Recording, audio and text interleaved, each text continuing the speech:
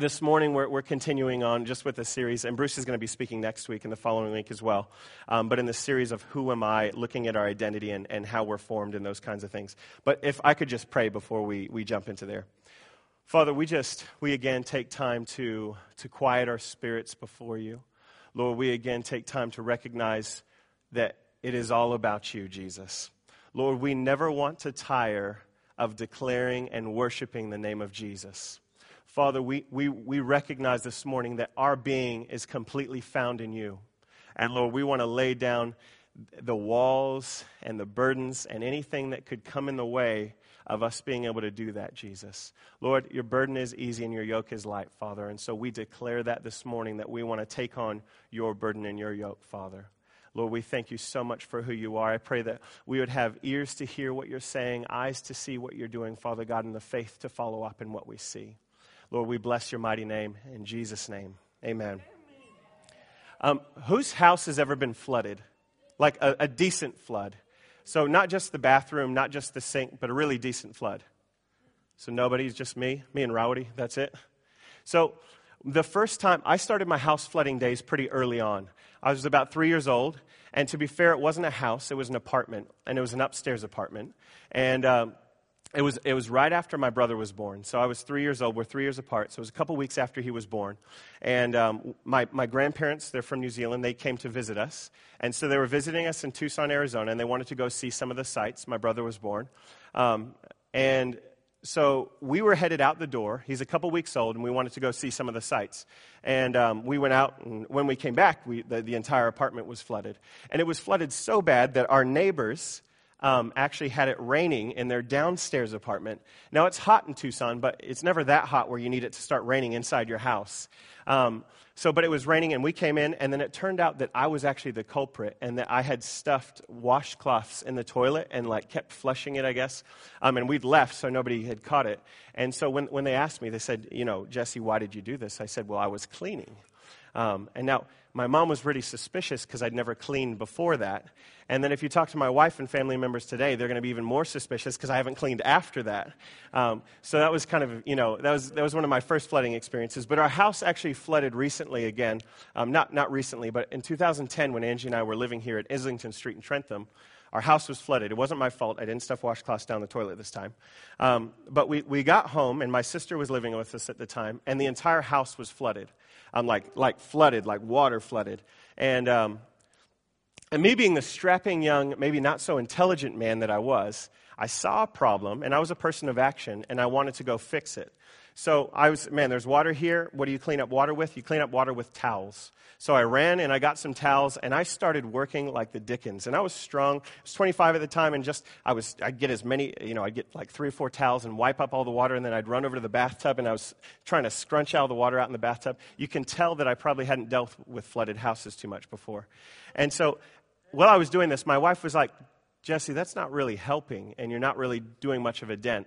And so I appreciated her feedback, but then I continued working because there was a job to be done, and so I kept going. And then obviously pretty quickly I realized, she's the smarter one anyway, so I should have listened sooner.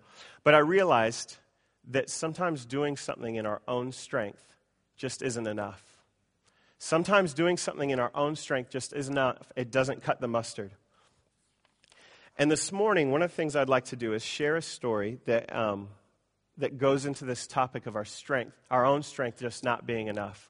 It's one of my favorite stories in the Bible of Moses. One of my favorite, cartoon movies is The Prince of Egypt. My son Archer, the 2.5-year-old, has a lot of movies on repeat at our house, and Prince of Egypt is one that I don't mind being on repeat too often because there's some powerful things that you can see that come out in that movie, The Prince of Egypt. But we're going to jump into the predicament of Moses pretty early on in his story. So he is a prince of Egypt. He's pretty high up in this. We're going to be reading in Exodus 2:11-15 if you want to follow along. But he's a prince of Egypt, but the problem is his people, and we all know the story, are in slavery.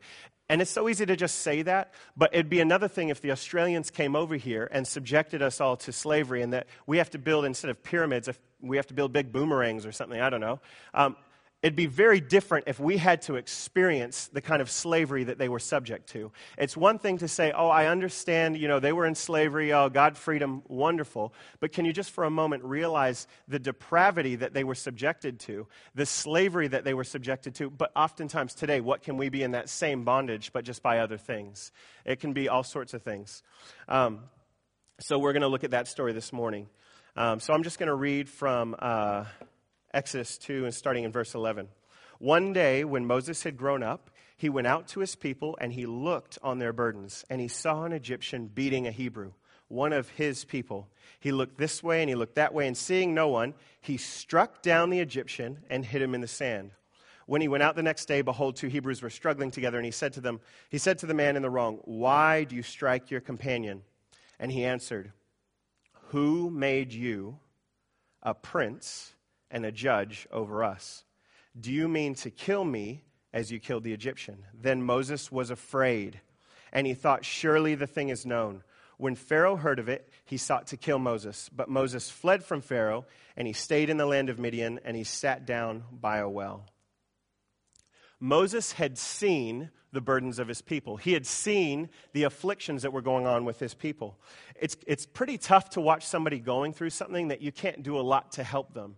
My two boys were really, really sick recently. It's horrible watching them at 3 a.m, struggling for breath, trying to get through it. And there's only so much we can do. There's so many hot showers. We can just put the water on and steam it, and doing all the medicine that we're allowed to give them. It's horrible watching somebody in a burden. And there's so much tougher burdens that we can watch people when we feel we can't do anything about it.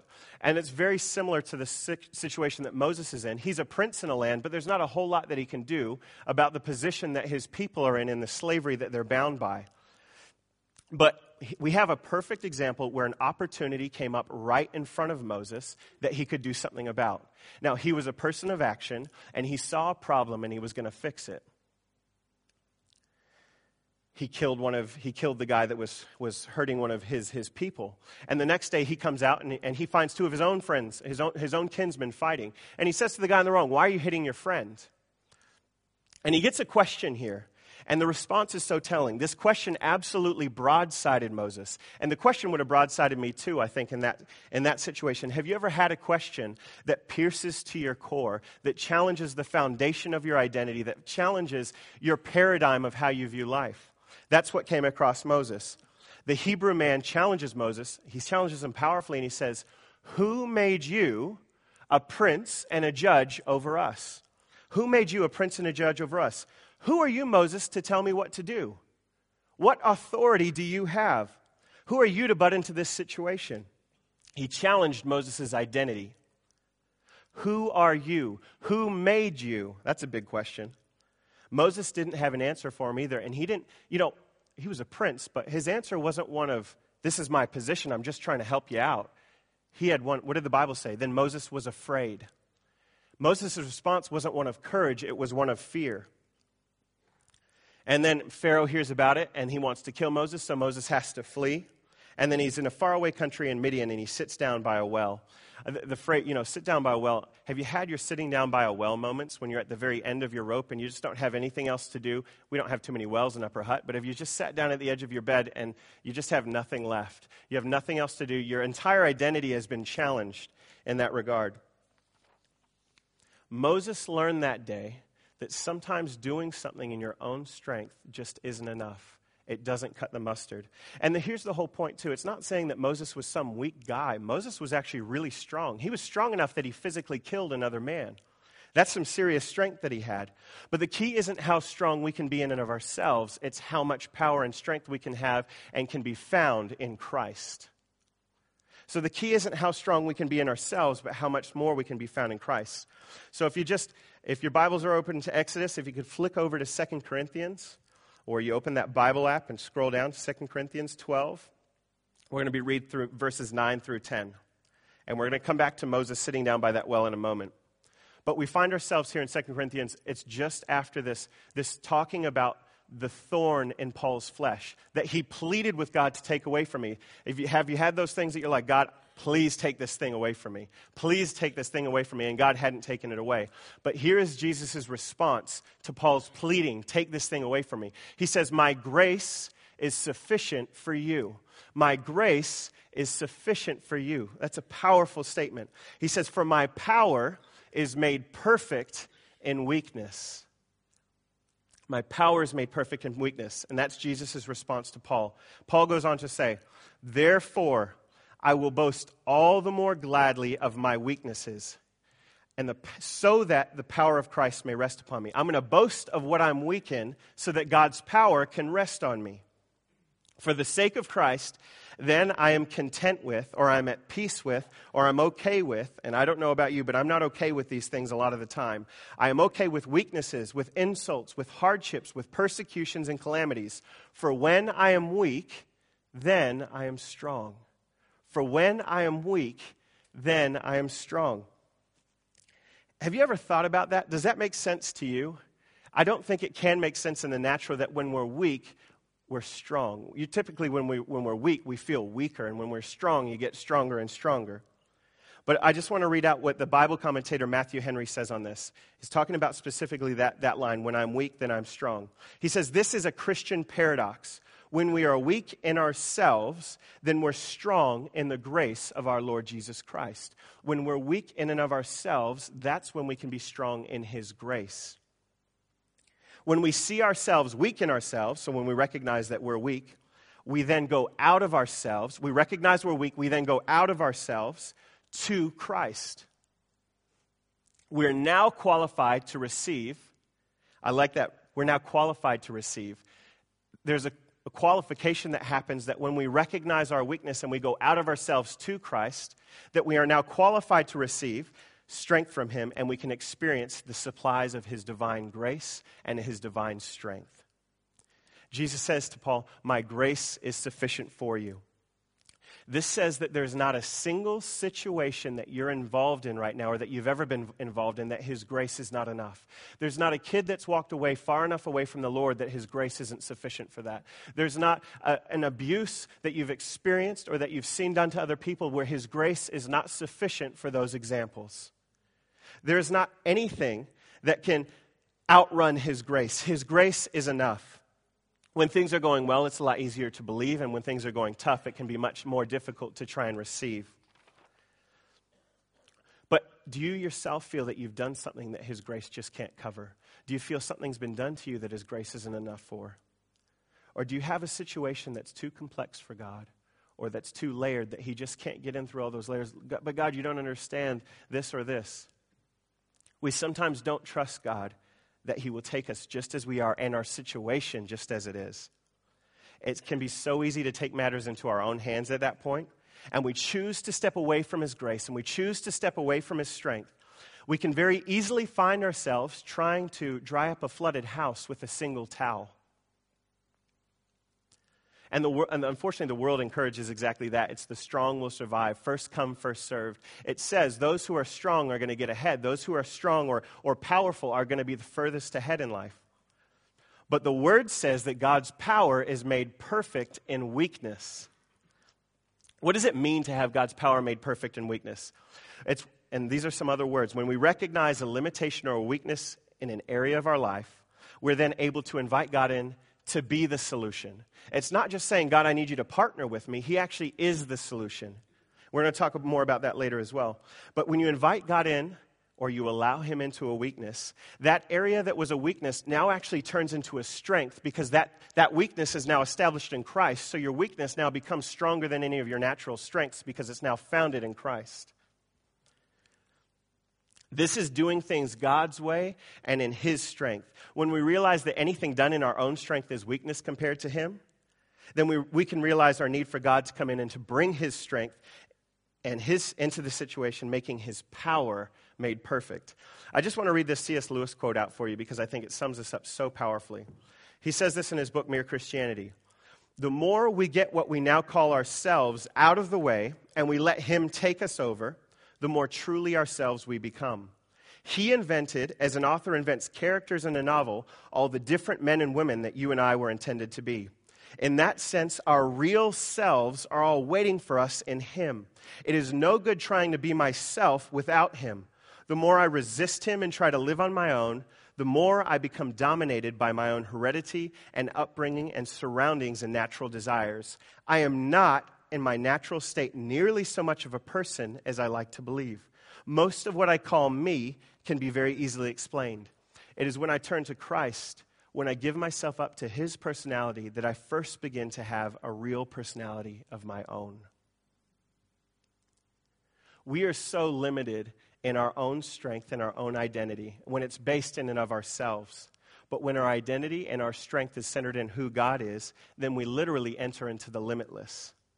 And Moses was a strong young man. He had a place of authority, but he did not have nearly enough strength to address the situation that was in front of him. He didn't have a flooded house. He had an entire people group that were subject to slavery. And his attempt to dry up that flood wasn't with a single towel, but it was to kill a single man. And the problem is with that, it just wasn't enough. It's now time to call the insurance company for Moses. His attempt and his strength to dry up all that water just didn't work. Moses had seen the burdens of his people. That's what the passage started off with. But one of the first mistakes that he had made was jumping into that situation before seeing the perspective of what God saw and how he saw that situation. Oftentimes when we move in our own strength, it's because we haven't waited for God and his perspective. And maybe it's because of trust that we don't think he actually sees the things that we're going through. It might be that we think he might have other priorities, or this one's not important, or you fill in the blank there. But when God doesn't come through in the timing that we think he should, or as often or as fast as we think he should, is often when we move out in our own strength. So Moses finds himself in Midian. He stays there. He gets a family. He gets married. But while he's in exile, his people are still in slavery. And here's where we see God's perspective and awareness of the situation come into play. So this is Exodus 3, verse 7. Then the Lord said, I have surely seen the affliction of my people who are in Egypt, and have heard their cry because of their taskmasters. I know their sufferings. God had seen the need. He was aware of the sufferings of his people. Can I tell you that God is also aware of you, that he is also aware of your sufferings, that he's also aware of those things that you carry? You can see something that's legitimate, like Moses saw the people that were in bondage and slavery. But if you walk in your own strength, like Moses killing the Egyptian, here's the product of that. He saved one man from one beating for one day. But when God was wanting to use him in his strength, he wanted to set an entire people group free. He freed one man from one beating in one day. And Moses was a strong guy too, strong enough to kill a man. But under the purposes of God, what God was wanting to do with him, the difference is drastic. Moses then had to flee the country when he'd done something in his own strength for fear of death, and he found himself in Midian far away from the purposes of God and far away from the people that he had seen the afflictions of. But if you're navigating a tough situation today, can I tell you that God hasn't forgotten you? But when you're walking in your own strength, God is so limited as what he can do with you because you are the one that's in control. When we lay down our way, we can truly say, when I'm weak, he is strong. God sees our afflictions and our burdens, and not only does he see our afflictions and burdens, but he is and he has the solution for those problems. And here's where we see God's solution for this problem in verse 8. When God continues he said, not only have I seen the burdens, but he says this, and I have come down to deliver them out of the hand of the Egyptians and to bring them out of the land into a good and broad land, a land flowing with milk and honey. After 40 years of shepherding in the deserts, Moses is about to have an encounter with God that is going to shape his life, that's going to absolutely transform his identity. And so an encounter with God typically results in finding out who you really are. When we encounter him, we find out who we really are as well. So we're going to jump into the middle of this encounter in the famous scene at the burning bush. And so God says to this in Moses in verse 10. He says to Moses, come, I will send you to Pharaoh that you may bring my people, the children of Israel, out of Egypt. That's one of those mind-blowing moments. You're going to be the one to bring my people out of Israel. But Moses said to God, who am I? Who am I that I should go to Pharaoh and bring the children of Israel out of Egypt. Remember that it was Moses' identity that was challenged by his own kinsmen when he was trying to help them when they were fighting. Do you remember what he said? He said, "Who made you a prince and a judge over us?" But when you need to find out who you are, Moses is asking the right guy now. When you want to find out who you are, you want to go and ask God. But I can also imagine Moses thinking, God, I tried. I even killed a guy for it, and it just backfired on me. I tried to do everything that I could in my own strength. I saw this issue. What can I possibly do against the entire nation of Egypt? But here's where it gets so good. Now we're going to be doing something in God's strength, not in our weakness. And this is what God tells Moses. He said, "But I will be with you. But I will be with you. And this shall be the sign for you that I've sent you. When you have brought the people out of Egypt, you shall serve God on this mountain." Then Moses said to God, "If I come to the people of Israel and say to them, 'The God of your fathers has sent me to you,' and they ask me, 'What is his name?' what shall I say to them?" God said to Moses, "I am who I am." And he said, "Say this to the people of Israel, 'The I am has sent me to you.'" That is the heart of the message this morning. God says to tell them, "I am has sent me to you." Now, the chance is if we look over it too quickly or we just don't even apply some critical thinking skills to that and we move over it too quickly, we can really miss some of the implications of, or at least part of the implications of what God is declaring about himself and who you are in that statement. When you say the I am has sent me to you, you're not only saying who God is, but you're actually aligning yourself with God in that statement. You are saying, I am. When you say I am, it's a state of being. So that state of being, when you say I am, you're actually aligning your state of being with that of God's. You are being together. You are being with him. What a powerful principle that we could adopt. If we could walk into your home or your workplace or your community and have an awareness of saying that the I am has sent me to you. He's not someone that has sent, he did send to you. He's with us currently when we go into that situation. If we could declare the I am has sent you. How do you do this? How do you work on being with God? How do you make declaring the I am more than just this kind of weird thought that Jesse's talking about this morning? The ability to declare the I am comes directly with encounter with God. This has to go beyond your knowledge in your head, and it has to go into your heart. Moses was in the desert for 40 years, going on about his normal life until he had an encounter. And that encounter changed the entire course of his life. The burning bush was Moses' defining moment when he had an encounter with God that spoke and changed his identity. And God can speak identity into you if you're willing to stop and to spend time with him, if you're willing to pursue that encounter with God. An encounter can happen through prayer. It can happen through worship like we're doing this morning. Worship, as we declare who God is in worship, he will often then speak back to us and declare who we are at the same time. He can speak to you. Encounter can happen through reading the Word. It can be through mentors of people that you love and cherish that share wisdom into you. But we need to be aware of those moments of encounter. We need to be looking for opportunities. When you encounter God, he will shift your focus from your weakness and from yourself to his strength and to himself. But Moses still didn't see the revelation of who the I am really was. He was still focusing on his weakness and not who the I am is. So in verse 10 it says this, Moses said this, "But Moses said to the Lord, 'O my Lord, I am not eloquent either in the past or since you've spoken to your servant.'" And that's just in case God forgot. "But I am slow of speech and slow of tongue."